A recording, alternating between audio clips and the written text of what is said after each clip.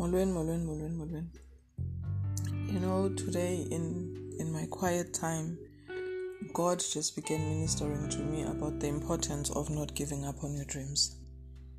And it's important though that you are certain that those are the dreams that God has given you. You're not following something that you saw someone else do it and you think, I can also be good in that. There are some things that we are born with, like I know that when I started the Naked and Unashamed podcast, even the motivational messages that I used to send, I knew that was something that God had birthed in me.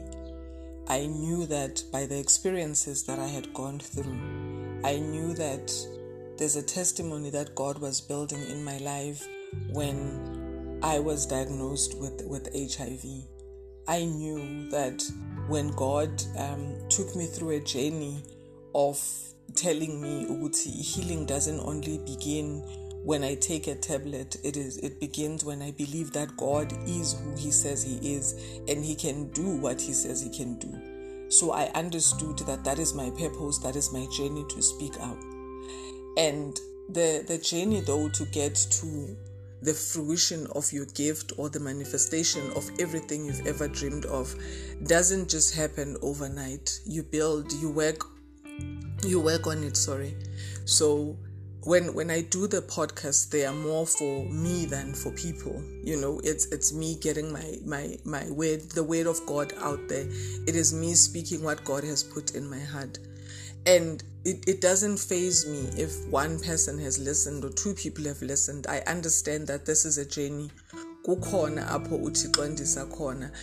I started with motivational messages and then, evolved into doing podcasts. And I was very wishy-washy about doing podcasts. And the other day I had God said, you must go back to blogging. So it's part of a process that God is taking me through. And it's my process.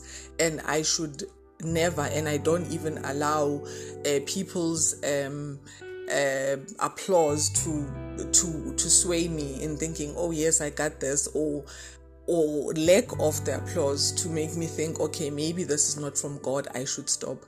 I know this is from God. So now in your God-given gift, it doesn't matter it doesn't matter like for instance, if God has given you the gift of opening a business, it doesn't matter if namhlanje kuzabantu ababini kusasa bathathu kusasa, and yes, I understand we've got bills, etc., but it doesn't matter.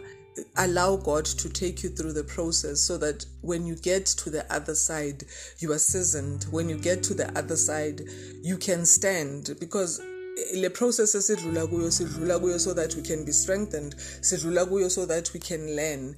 So when you get to the other side, because the point really that when God gives us umsebenzi, not really physical work, umsebenzi, the gift, when He gives you the calling, it is for you. When you get to the other side, ubuye uzolanda abanye, ubuye and strengthen others. That is why God said to Peter, usathane, the devil has asked for you, ucelile, but uzoba right, you will be okay. I'm paraphrasing the word of God and it's okay.